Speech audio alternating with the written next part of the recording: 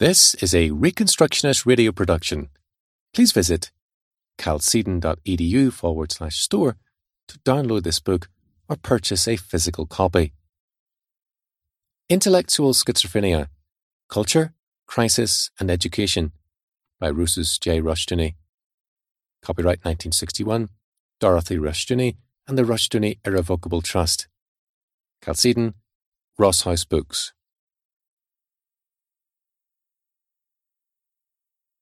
Chapter 2. The Purpose of Knowledge.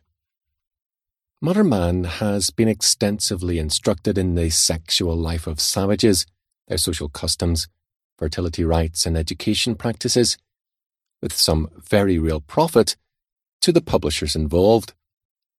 Whether Western marital life has been edified by the knowledge that passionate Melanesians bite off one another's eyelashes in the heat of love is possibly open to question. Behind much of the production and consumption of such information stands, however, a highly respectable theory, one which has become an unconscious article of faith. Knowledge is power. For Francis Bacon, as he expounded it in his Aphorisms Concerning the Interpretation of Nature and the Kingdom of Man in Novum Organum, man is, quote, the servant and interpreter of nature, unquote, rather than of God. This is in radical departure from the biblical concept of Psalm 8, affirming man to be king over creation under God. Indeed, in Aphorism 3, Bacon asserted, quote, human knowledge and human power meet in one, for where the cause is not known, the effect cannot be produced. Nature, to be commanded, must be obeyed, and that which is in contemplation is as the cause is, in operation as the rule. End quote. Among other things, the scientific approach for Bacon was characterized by the requirement for an exhaustive collection of particulars in each scientific inquiry, an insuperable requirement never met, and the requirement that the scientist recognize no fact or conclusion until it first passes muster under the test of his particular methodology, unless the scientist, to use Bacon's expression, act like the spider running a web out of himself, rather than like an ant which merely collects materials. The consequences of this position have been far-reaching. Moral inertia and cowardice are no new things in history, but they function now on two new grounds. Men hesitate to act on the sufficient knowledge that they have because it is not exhaustive, as though such knowledge were possible. Again, men collect knowledge of evil as though the public proclamation of the facts gave some power over evil. Bacon's aphorism was, in a limited sense, true. Nature, to be controlled, has to be known, but the knowledge in itself does not affect the control. The modern attitude, which looks to science for so many social values, has made an ugly fact out of investigation. More than one political reputation has been made on the basis of investigations and hearings, as witness Kefauver, with the main consequences being that at least one hapless witness died for telling the truth. Many a businessman, worker, or police officer, under the wretched illusion that some current investigation offered hope of reform, has testified to his or her own ruin. A double fallacy is involved in these hearings. One, the moral fallacy. If only they hear the truth, people will demand a reform. But hardly a single investigation has taken place in recent years which did not already cover familiar ground. The public interest is usually not in the truth or reform, but in the pleasures of scandal. 2. The education fallacy, that knowledge is power, that the proclamation of the facts of evil, for example, is tantamount to the control of evil. As a result, investigations have come to play a major role in the modern era. They have been frequently a substitute for action and, worse yet, in the hands of some men, have been used to smear worthy men and causes. the Industrial Revolution is still viewed by most people, including scholars, through smear investigations with their partial truths of aristocrats who resented the rise of the entrepreneurs.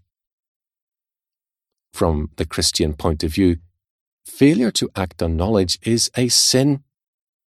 From the modern point of view, quote, find the facts, end quote, makes sense, but there is often impotence with regard to action on the facts.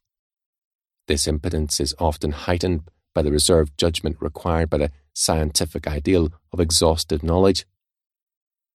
To refer, without the details, to the conclusions of a minor investigation which revealed the dishonesty of a particular official, it is revealing to note the reasons for failure to act, after a long and somewhat costly investigation.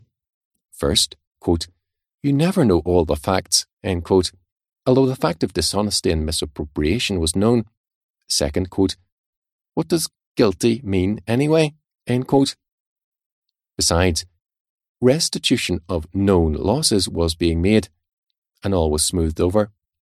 The incident, too minor to attract more than a passing local interest, is important nonetheless. Without a true concept of responsibility, it is hard to have a crime, or, for that matter, any virtue. Today, it is a question in many minds if or when any person is responsible. His heredity, environment, parental background have all conditioned him. Instead of punishment, he needs reconditioning in order that the desired results may follow. Punishment, which assumes guilt and responsibility, is barbaric, capital punishment most of all. Suddenly we find that knowledge has abdicated to conditioning as the means of power. The scientific ideal of knowledge has another facet which has been heavily influenced in modern thought. Scientifically, a hypothesis is usable if it is the theory which does justice to the most facts. It is a kind of common denominator for a particular group of facts. In science, such a procedure may have its validity, but is it applicable elsewhere? It has been very generally applied in ethics, religion, and, quote, social sciences, end quote, and elsewhere. In ethics, it began by collecting, long ago, parallel passages to the Golden Rule, all wrenched out of context, and reading a common meaning into very diverse declarations. A contemporary group uses the Sermon on the Mount similarly, declaring in large newspaper advertisements, quote, in an important sense, we feel this sermon represents the strife and distilled wisdom of all the prophets of time. Akhenaten, Moses, Zoroaster, Jeremiah, Confucius, Buddha, Jesus, Muhammad, and others unrecorded throughout centuries before any of these. All along their essential teachings have surely pointed the way to sane conduct within the universal discipline and challenge of God. End quote. Apart from the radical historical violence of this statement and its confident inclusion of unknown and unrecorded prophets, the significant fact is that God appears with quotes, and properly so. He is, after all, only the common denominator of all men's ideas, and the ultimate source of truth and revelation is the mass concurrence of men. Only thus can true value appear. Some have derived, quote, true, end quote, or, quote, natural, unquote, religion by this methodology. The end result of such an approach is to be found in Kinsey, who could list and equate animal contexts and homosexuality with heterosexuality as alike natural and hence normal. In this concept, knowledge becomes equivalent to permissiveness rather than power, and the psychiatric data indicates that permissiveness leads to impotence rather than power. Knowledge, as statistical incidence, never leads to power. It only witnesses to the cultural predilection and preference for a certain form of behavior. But knowledge as statistical incidence is still a compelling force socially. However, with the waning faith in democracy, Marxism, In the masses, the conception of knowledge as statistical incidents has in some quarters given way to a more Freudian concept.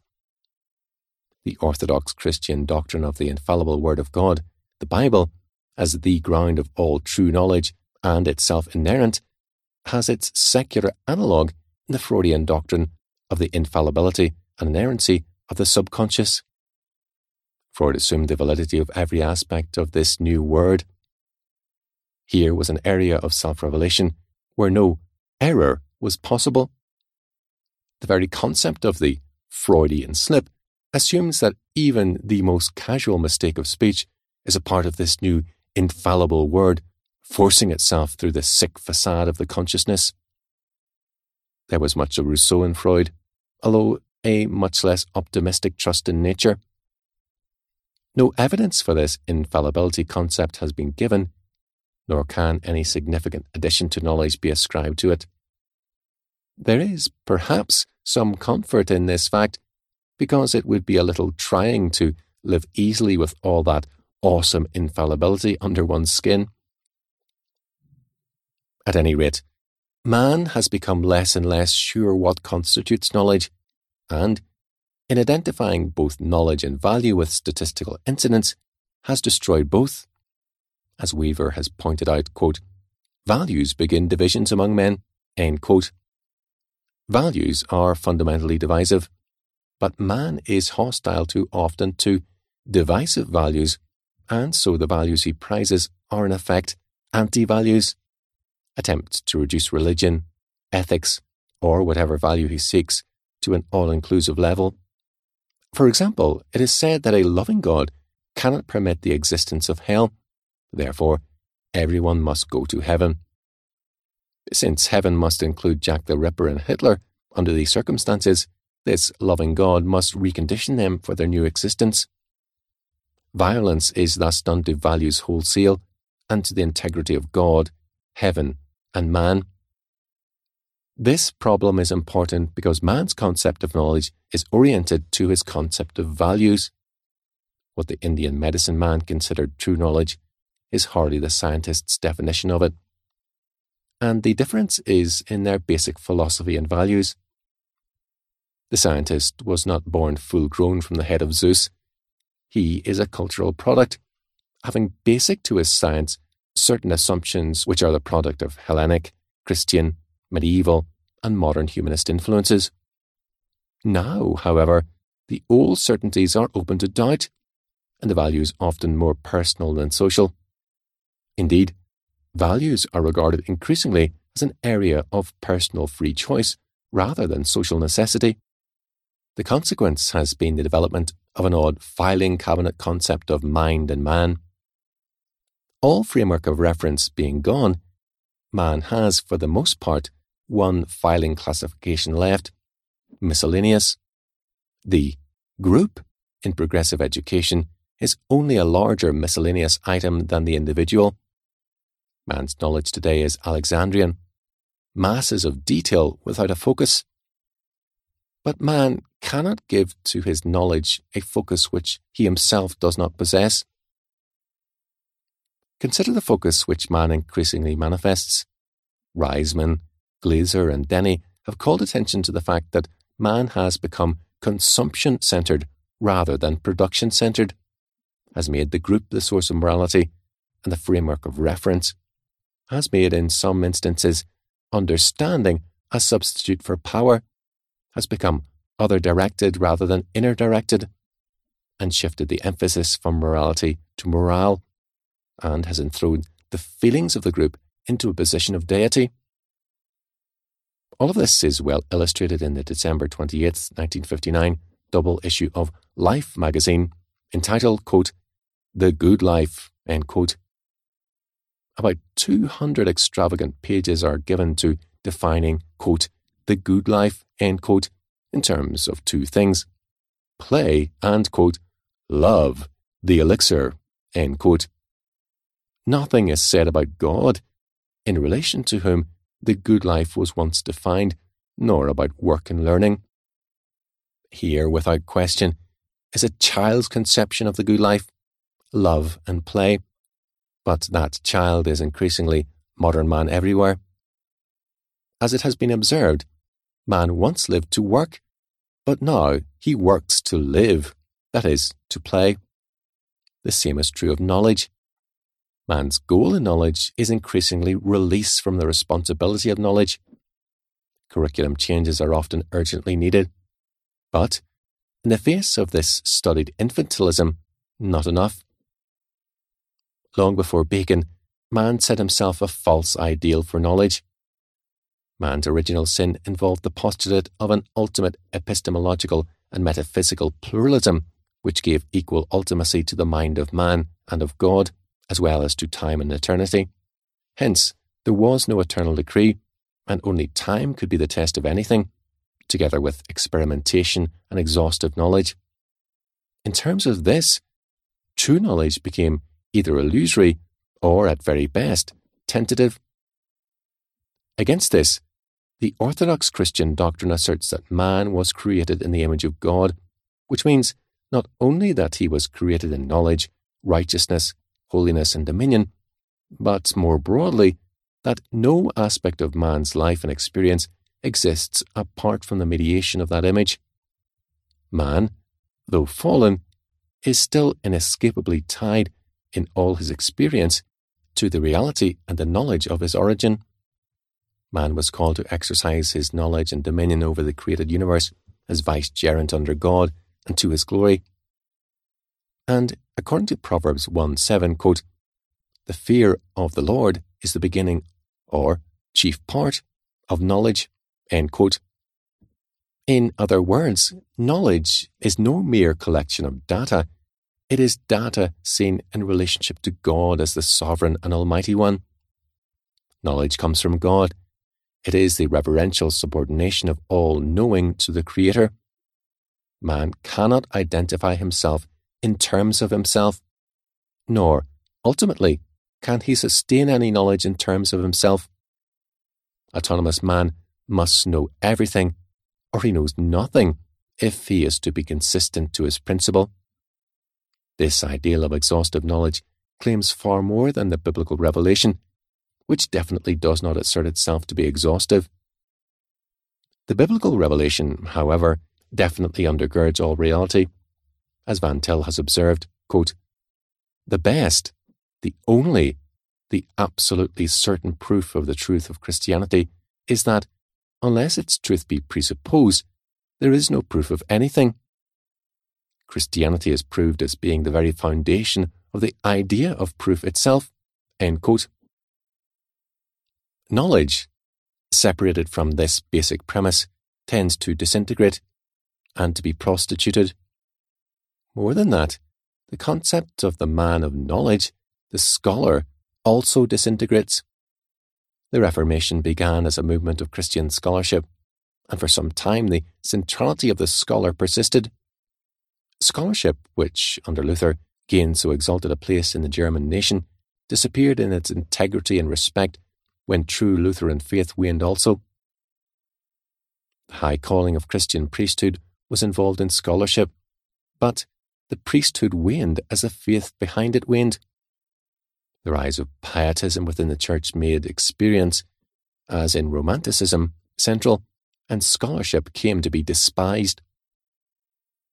Scholars have often been used and honoured by various cultures, but in an unhappy sense, in that, however much they may be respected and followed, they are not regarded as normal or true men. In one sense, Oriental culture is a significant exception to this. In another, the Oriental scholar, having adopted a radical relativism and abandoned the concept of truth, was merely a learned source of social cement and a learned obstacle to true scholarship. In other cultures, however, the scholar has, in varying degrees, had something of the character of the Eskimo shaman, whose calling requires a developed, controlled, and accepted schizophrenia in the clinical sense. With the Eskimos, we have a clinically mature case of schizophrenia socially required of the shaman. Other cultures have analogous requirements of medicine men, priests, etc. While there are marked differences, and the analogy cannot be forced too far, Modern culture does have similarly schizophrenic conceptions and explanations of the man of knowledge.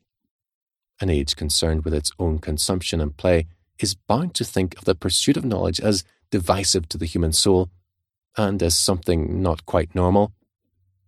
Thus, the scientist appears both as an immaculate, pure and selfless nun in a holy quest and a mad monster seeking to destroy the world. The artist is coarse, sensual and crude, and yet too much above earthly matters to be concerned with the business details. The professor is an absent-minded bumbler, and yet, at the same time, a dangerous man who is trying to undermine society. Scholarship and learning are not the life of normal man, and they are assumed to exact a schizophrenic penalty of all devotees. And yet, the biblical concept of man's vocation and prophetic role requires us to believe that the true scholar is the normal man, and any other attitude is sub-Christian. Modern man is eccentric, and in the literal meaning of that word, off-centre. Apart from true faith, his life is off-centre. His culture, at its very best, and leavened extensively by Christian presuppositions, is still guilty of eccentricity. He forces eccentricity on every aspect of his society and on his modern shaman, the scientist. The good life, play and, quote, love the elixir, end quote, he reserves unto himself with the unhappy infantilism of senility. Against all this, the Christian scholar must protest. Scholarship is a prophetic, priestly, and kingly function, a central part of man's creation mandate.